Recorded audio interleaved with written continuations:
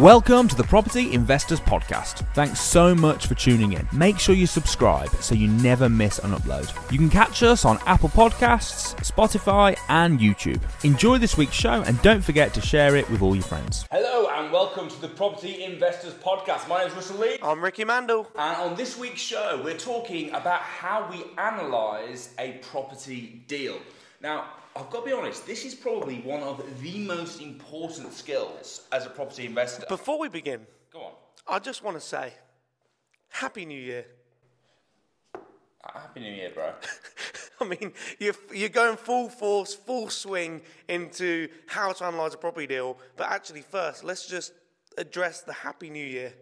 But the thing is, people might be listening to this in a month's time, in 2 months' time, 3 months' time, and what they actually want from this show is they want to know how to analyse a property deal. What they don't want to know is that you went to New York for New Year's. I did go to New York, and I ate a lot of food, and it was brilliant, and a Happy New Year to you. Did you put weight on over Christmas? A lot of weight, a hell of a lot of weight. However, now I'm going to be working on my body and my fitness, going on a fitness process.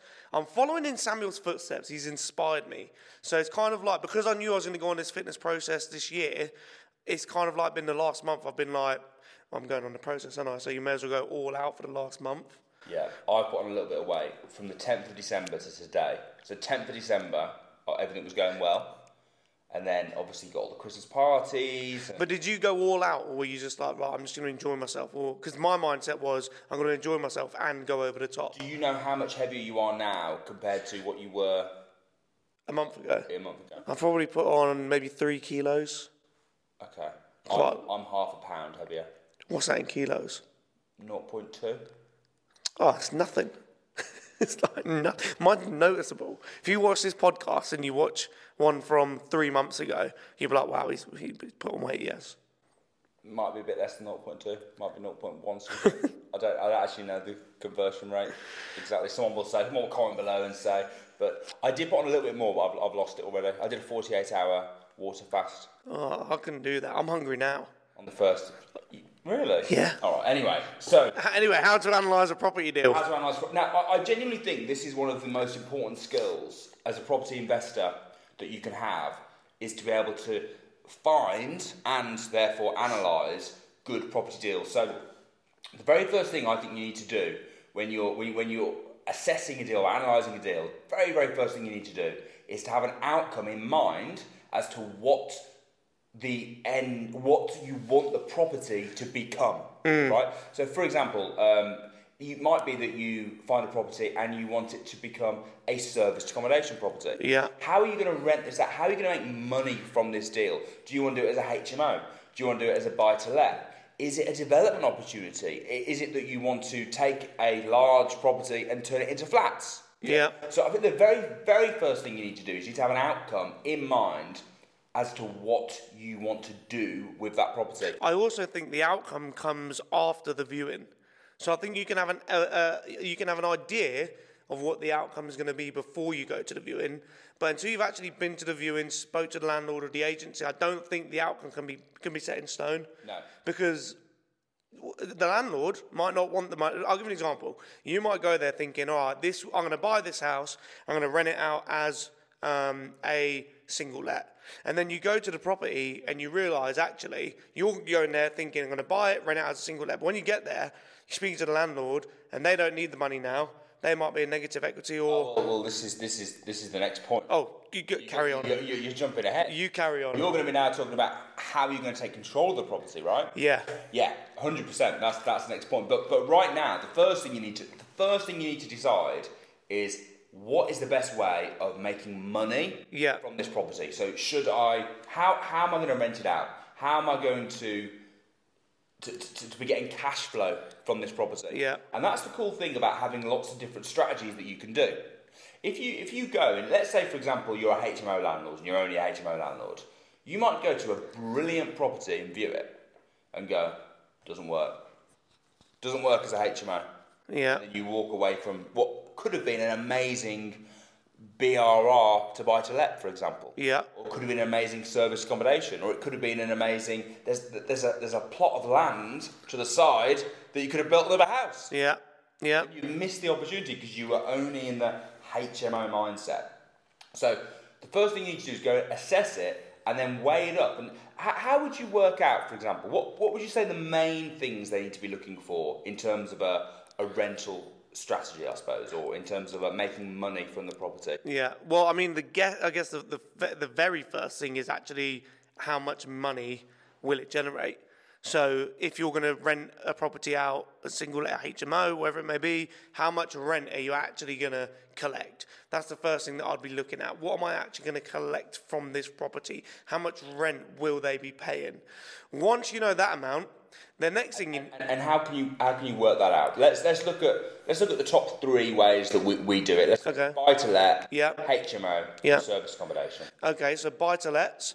There's a few ways. First thing I'd do is I'd look at what's actually on the market right now. So how much rent are landlords asking for right now? What's on the market? What's available for rent? How much are they charging? Yeah.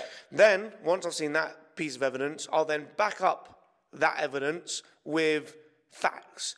And the facts would be what's already been rented.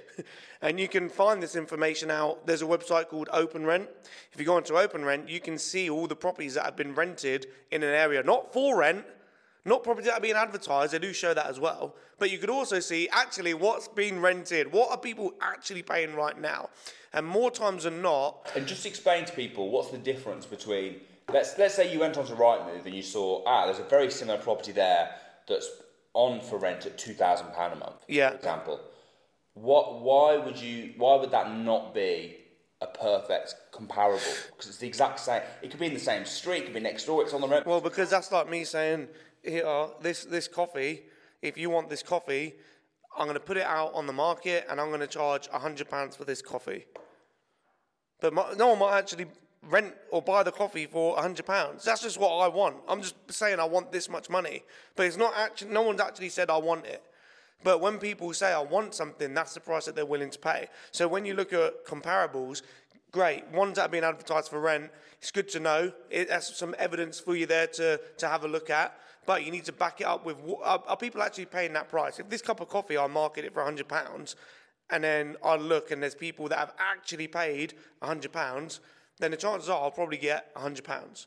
But if I market it for £100 and then I look at, if there's a website where you can see how much people pay for a coffee, but people are only paying £5, then the chances are I'm probably not going to be able to get £100 for it. I'll probably get the £5. Out of interest, how much did you actually pay for it?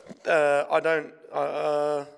I think it's like maybe £4.80, something like that. So I thought £5, I'll put a 20p margin on it. Yeah, you're already trying to profit from the profit. Yeah.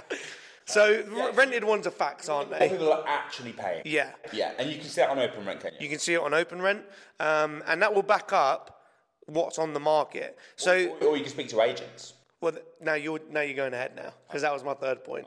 Now you just stole the thunder. Now the third way is you could speak to agencies. That's a good idea. That is really.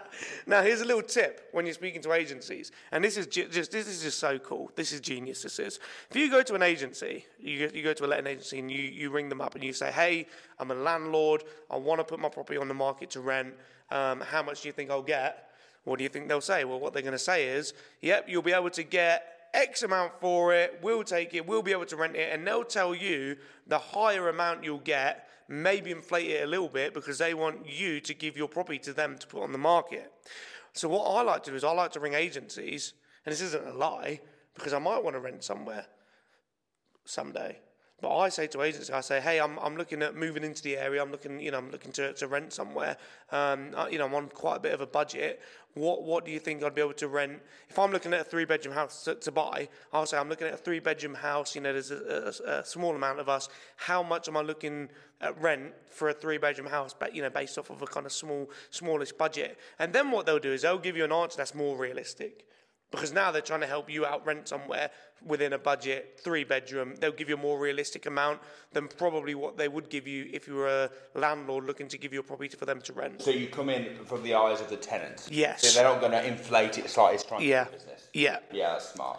Right, so, and then service accommodation HMO. it's basically the same thing. It's just looking at different places, right? Yeah, you're looking in different places. And I guess the only other difference would be when you're looking at HMOs and buy-to-lets, it's a monthly rent.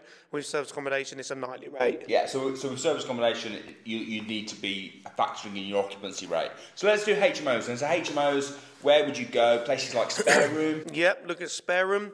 And it's the same principle again, looking at spare room, looking at what's renting and what's rented, but also ringing HMO managers. So what you don't want to do is you don't want to ring a letting agency to find out the rents that are being paid. Some letting agencies do manage HMOs, but where you want to go is actually to a specialist in HMOs, which will be a HMO manager. Because you've got letting agencies usually will deal with single let properties that have families or single occupancy in there. They don't really do HMOs. Some of them do, most of them don't. Where you want, even if they do, where you want to go is a HMO manager, because a HMO manager specialises in filling HMO rooms, so they'll have a better idea of what you're looking to get if you were to rent out your room as a HMO. When I ring HMO managers, I go in with I'm the landlord, not that I'm looking to rent. Yeah. I don't know why. I just go in with more of a landlord. I'm the landlord. I'm looking at buying in the area. What do you think I'll get if I rent this out on the room-by-room basis? Do you think that HMO managers are more realistic then? Like, why is that? Because psychologically, it's the exact same, right? Why would that change it? Because I already kind of have an idea of what people are willing to pay. Because the difference is, with single lets, I can look at what's been rented and what's renting. With HMOs, I can see what's rent out, on the market. I can also see what's being rented. But also another bit of information which you can't get with single lets is what are people actually willing to pay? Catch this. You guys are going to love this. Go on. With HMOs, if you go into spare room, not only can you see properties for rent, but you can also see what people advertise themselves.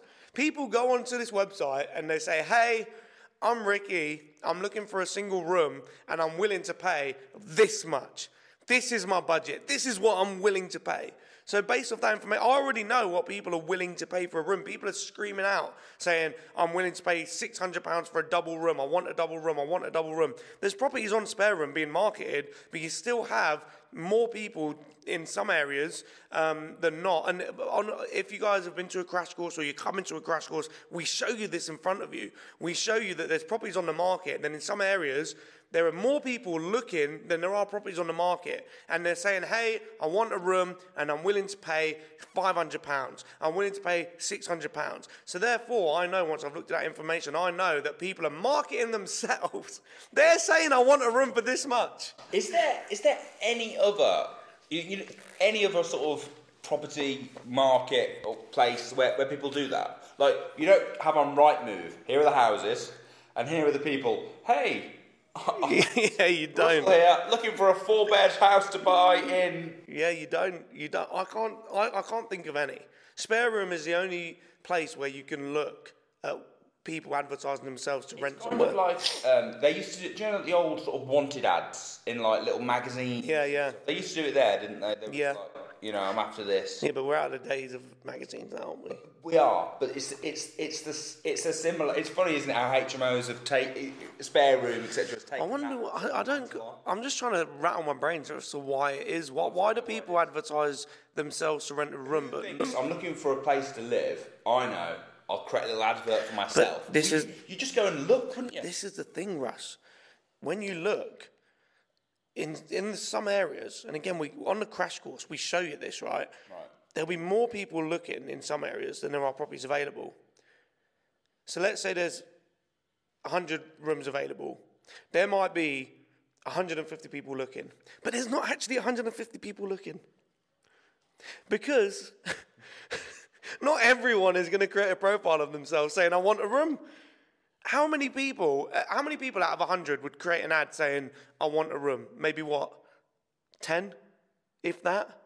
10 people out of 100 that are looking for rooms would create an ad for themselves. So that means that if there's 150 people that have advertised themselves looking for a room, there's actually, I'm not good at maths, but there's actually loads more. Yeah. Because most people wouldn't create an ad of themselves. Yeah, so that's how you do HMOs. That's how you do HMOs. Service accommodation, very similar, but you're right. Because with a single let, with a single let, buy to let, with HMOs, you factor in voids, don't you? So you factor in voids, but pretty much no one's going to say, "Oh, single let, I only want it 20 days this month." You get paid for 20 days. Right? It's about, you know. Well, you have a minimum term anyway. You have a minimum term of 6 years. You might have a little gaps in between, but pretty much it's long-term lets. HMOs are the same, albeit probably a little bit shorter on average. Service accommodation, you need to factor in, number one, the nightly rate, not the monthly rate, but number two, the occupancy rate as well. So nightly rate is pretty easy. It's very similar to what we've just said. You're looking on places like Booking.com, Airbnb. What are other people charging? And the cool thing about this as well is you can go more off what they're asking for, because the fact they're asking for it means that they're getting it. Yeah. Because they're asking for it again and again. Yeah. It's not like a single let where I could go, I'm going to put my house on the market. I need $4,000 a month, and it's not worth that. Yeah. The fact that it's on there and getting bookings is showing that it's working, right? So you can get a very good idea of your nightly rate. Occupancy rate's a bit trickier. Yeah.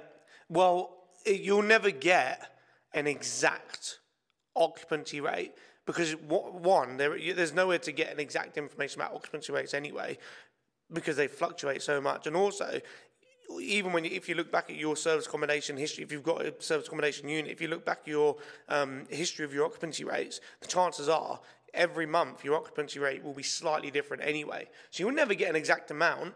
The good thing is, because some people think, oh, that's worrying.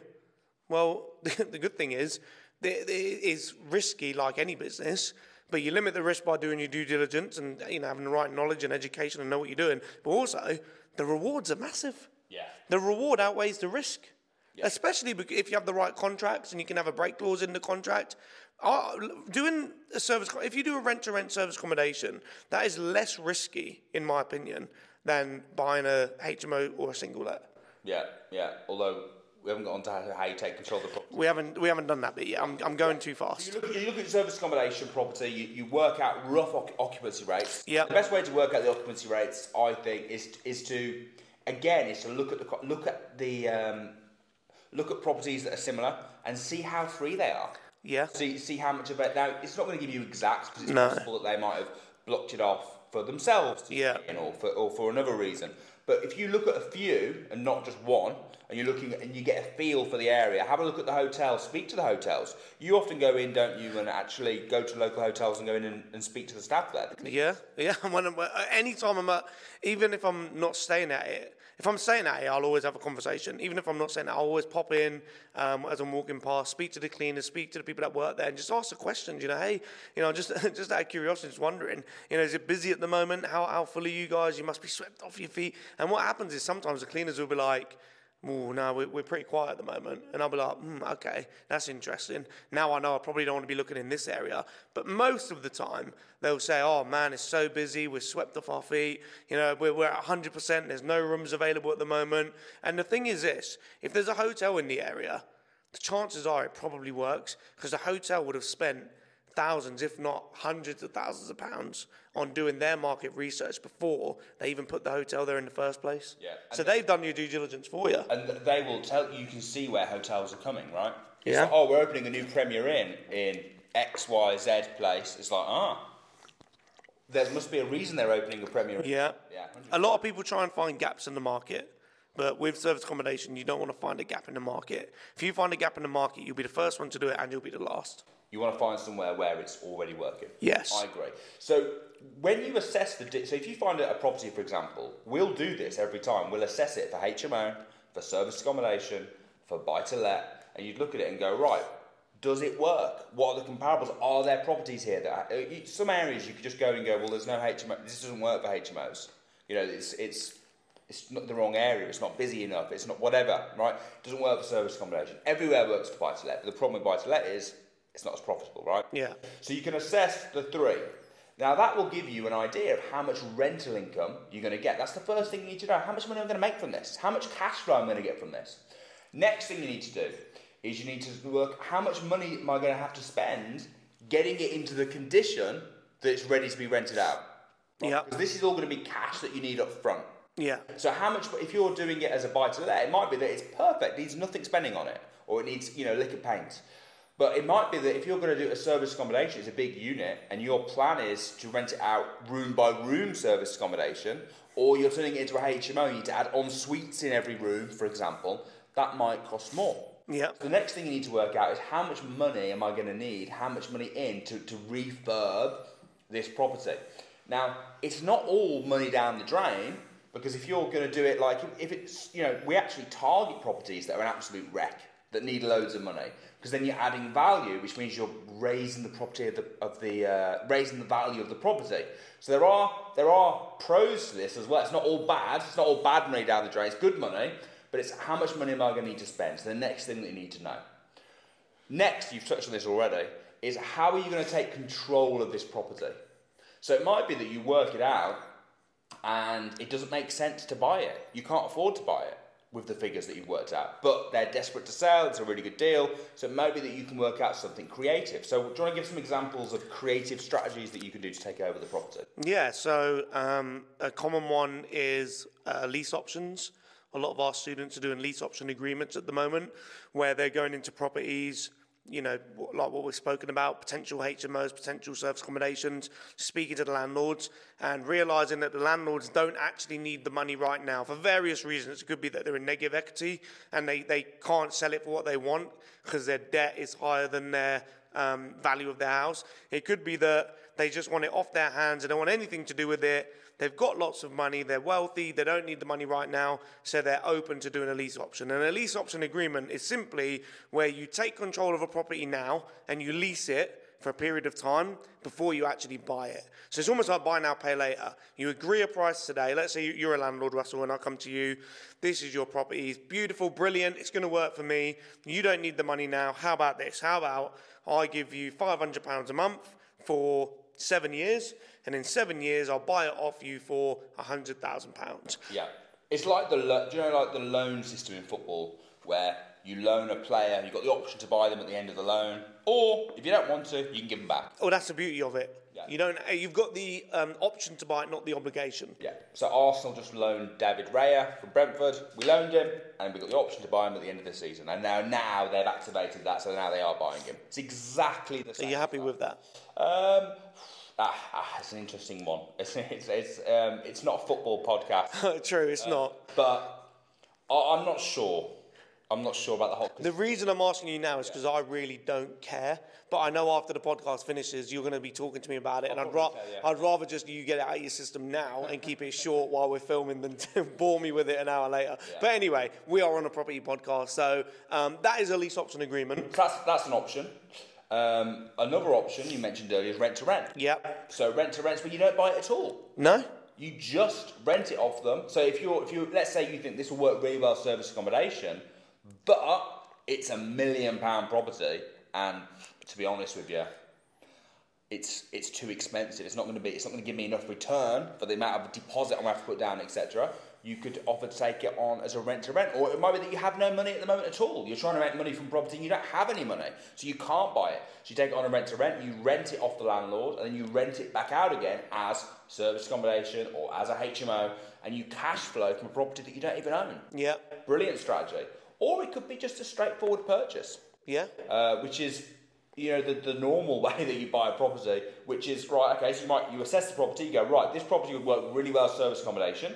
It needs £10,000 spending on it. It's up for sale for £300,000. Right, I'm going to buy it the normal way. So you need to decide how are you going to take control of the property. Are you going to get it on an option agreement? Are you going to do it at a rent to rent? Or are you just going to buy it? Or I'll throw another one in the mixer. Or are you going to package and sell it? That's another way of exchanging on the property. You could either buy it, you could buy it, control it, or you could package and sell it. Yeah. And one of the questions that we get asked a lot is, which strategy should I do? Which one should I focus on? What should I do first? And the answer is kind of always the same. The answer is, it depends on the deal. It depends on what your outcome is, what you want to get from it, what your goals are, how much money you've got to invest, what experience. It all depends on a different number of factors. But if you've only got one strategy, I kind of think of it as like a toolbox. Yeah. So if you've only got one strategy, let's say your one strategy is HMOs. Yeah. That's it. You want to buy HMOs. That is it. It's like going in with one tool. It's like going in with a hammer. Yeah. And then you've only got a hammer. It's like, yeah, but for this job you need a screwdriver. Yeah. Or for this job you need a saw or whatever. Yeah. I'm not very. Neither of us are very handy. No. I'm struggling to think of tools. Or a screwdriver. A screwdriver or a saw. Or some blue tack. Yeah. But it's like your toolbox of strategies. Yeah. Right. So when you're going to assess a deal, it's like, well, which tool fits, which strategy fits, and there's lots of different combinations that you can do, and depending on the problem, depending on the deal, other ones wouldn't work. And I've seen loads of people that walk away from great deals. Missed opportunities. Yeah, totally missed opportunities. And also, it's not even when you've got the deal, you could still potentially interlink the strategies. Do you know how many of our students convert rent-to-rent deals into lease options? But if you don't know how to do a lease option, you don't know anything about it, even if you know a little bit, let's say you watch a few YouTube videos or you listen to a few podcasts, right, I understand lease options. Let's say you get a rent-to-rent and then the landlord says, I'm actually thinking of selling it in a few years' time, and you have no idea what to do. You're like, oh. Yeah, it's like, oh dear, I'm going to have to end the rent-to-rent. Well, no, if you know what you're doing, you know how to do lease options, then you could be the one that has the option to buy it in a few years' time. Yeah, 100%. It just makes sense. So the final thing, once you've worked out all these things, is you need to work out then your return on investment. So it's right. So I know how I'm going to take control of it. I know how much money I need to spend doing it up. I know how much cash flow I'm going to take. So the first thing is, how much money in am I needing for this whole deal? So that's going to include everything. That's going to include if you're buying it, your solicitor fees, your stamp duty, your deposit. It's going to include the refurb on the house. Every single penny that you spend taking control of this property, how much money am I going to need? And that's your money in. Then you're going to look at your money out. So this is all the money that you're going to pull out of the deal in the first year. So that'll be all your rental income, and it could even include refinancing the property. Yeah. So if you're taking it on if your plan is to do the buy, refurbish, refinance strategy, which in my opinion is my favourite strategy of everything that we do, that is you're buying a property for say 100 grand, you're spending say 20 grand doing it up, so you're 120 grand in, but now you've pushed the value of the property up to 160 grand, right? So, and then you can refinance it, remortgage it, and pull basically all the money out that you put in, right? Which basically means that you're making 100% ROI. When we talk about money out, are we talking the turnover or are we talking profit? We're talking any money that comes into your. Well, forget profit, because we've already accounted all our money in, right? Yeah. And then we're looking at all our money out. Okay, so for example, if you get $1,000 a month from a single let, that's 12 grand a year. So that 12 grand a year would be the money out. No, because you take off the monthly expense. So it'd be the profit at the end of the year. It'd be the profit, yeah. But sorry, I thought you were talking about the money that you're putting in. No. Sorry, the money out. When we say money out, yes, we're talking about profit. You're talking about profit, yes, 100%. So it's what profit am I putting out of the deal? So for example, I see what you're saying. Let's say you're doing it as a HMO and you have to pay a 10% management fee. You take that off. Yeah. You wouldn't count that. If you're paying the bills, you take the bills off. Yes. Yeah. Yeah, exactly that. So money you're left with at the end of everything. Money that you're left with at the end. So that's what you need to, how much money in and how much money out. And then you can use those figures to work out your return on investment. So for example, if you were, let's keep the maths nice and simple. If you were putting in 100 grand, 100 grand's what you needed for the deal, and at the end of the year you're going to pull out £20,000 in profit, you'd know that 20% of what you'd put in, you'd manage to pull out. Yeah. Which is a 20% return on investment. And 20% return on investment is pretty good. Pretty good. Because now you've got an asset. I'd take it. It's not great if you're not owning the property, though. No. If you're doing rent-to-rent or lease options, that's unacceptable. Yeah. Because with a lease option and rent-to-rent, you're not putting hardly any money in anyway. So if you were to get 20%, that would be dreadful. Yeah. So how much would you aim for? At least 200% for a rent-to-rent. Yeah. So that means that we'd expect to get our money back that we put in within 6 months. Yeah. Yeah, I agree. You looked surprised that I knew the 200%. No, I It took me a minute to work it out in my head then. Yeah. 100% would be your money back in the first year. I was thinking about lease options as well. See, I think the lease option is a little bit different because if depending on the fee that you've agreed at the end, right? So it depends on. I think it's a little bit different with a lease option. Well, lease option, what you do is you Got the carrot at the end. Yeah. So if I was making, let's say, if I made 100% ROI on a lease option. Yeah, but at which point are you working out the ROI? Because what you could argue. At the year one. Yeah, but what I would potentially argue is, all right, you've got this lease option. I would work out the return on investment based off the money I've put in straight away to the money I've got out in that first year, and every year up until I buy it. Because then when I buy it, I'll then put in a chunk of money as the deposit to buy it, or I'll buy it with cash. What I'm saying is, though, with a rent-to-rent, you've got no carrot at the end, right? The deal is what the deal is. So it's all about cash flow. Yeah. So 200% makes sense. Yeah. With a lease option, give an example, right? So we're doing a lease option at the moment. We've actually took a hotel on a lease option agreement. And we've agreed to buy it for 2 mil. It's worth about that now, but in 10 years. Right. So for us, the carrot is the we get it for 2 mil in 10 years, where it's probably going to be a bargain in 10 years' time. Yeah. And the cash flow is good. However, it needs quite a bit of money spending on it, a couple of $100,000. So probably year one, we probably will make a loss, probably. But it's more about it's right. Almost No, I see what you're saying. Yeah, you're looking. That's the long run, the big picture. By 5 years, we'll have made a lot of profit. The reason the year one won't make much profit is because the money's going to have to spend on it. But the reason we're spending the money on it is because we've got the option to buy it at the end. Yeah, no, that makes sense. That makes sense. Yeah, rent to rent, you've got no benefit or no incentive to put money in on refurbs and stuff like that because you've got nothing at the end. No. You've just got a lease agreement, basically. Yeah, so it has to be really hard. Yeah. Lease option agreement, it depends. And then normal deals, normal properties, we typically aim for 20% plus. I think you should do a lot more if you know what you're doing. Yeah. But I wouldn't sniff at 20% either. I think for a single let right now in today's market, it's 20%. No, that would be unheard of right now. That'd be unbelievable. A single let, you'd do well to get 5%. You'd do well to get 8%. Yeah, you would right now. You would if you're just doing the buy to let. But if you're using service accommodation HMOs, you can obviously get a lot more. Yeah. I bought a service accommodation property recently. After 2 years, I'd made all my money back, everything. That's good. That is 50% ROI. Yeah, that's very good for buying it as well. Yeah, and you've got the appreciation to come. It's according to the when you can go and like on Deal Sourcer and we can analyse the price. It's already gone up about 70 grand, so I've made that as well. So, balling. I'm laughing, mate. Maybe you should have bought that football player. Just had him in your pocket. Just buy him, innit? Because you can. Yeah. So anyway, guys, I hope you found that really useful. So just to sort of recap the key steps. Number one is you always start with the outcome, right? And that's true of any negotiation or any business deal. It's like, what's the outcome of this? So when you look at the property, it's how am I going to make cash flow from this in the end? How am I going to rent this out? What's the outcome? Next thing you need to look at is how much it's going to cost me to get there in terms of refurb, etc. Third thing is, what is the best way of taking control of this asset? Do I buy it, lease option, do I rent to rent?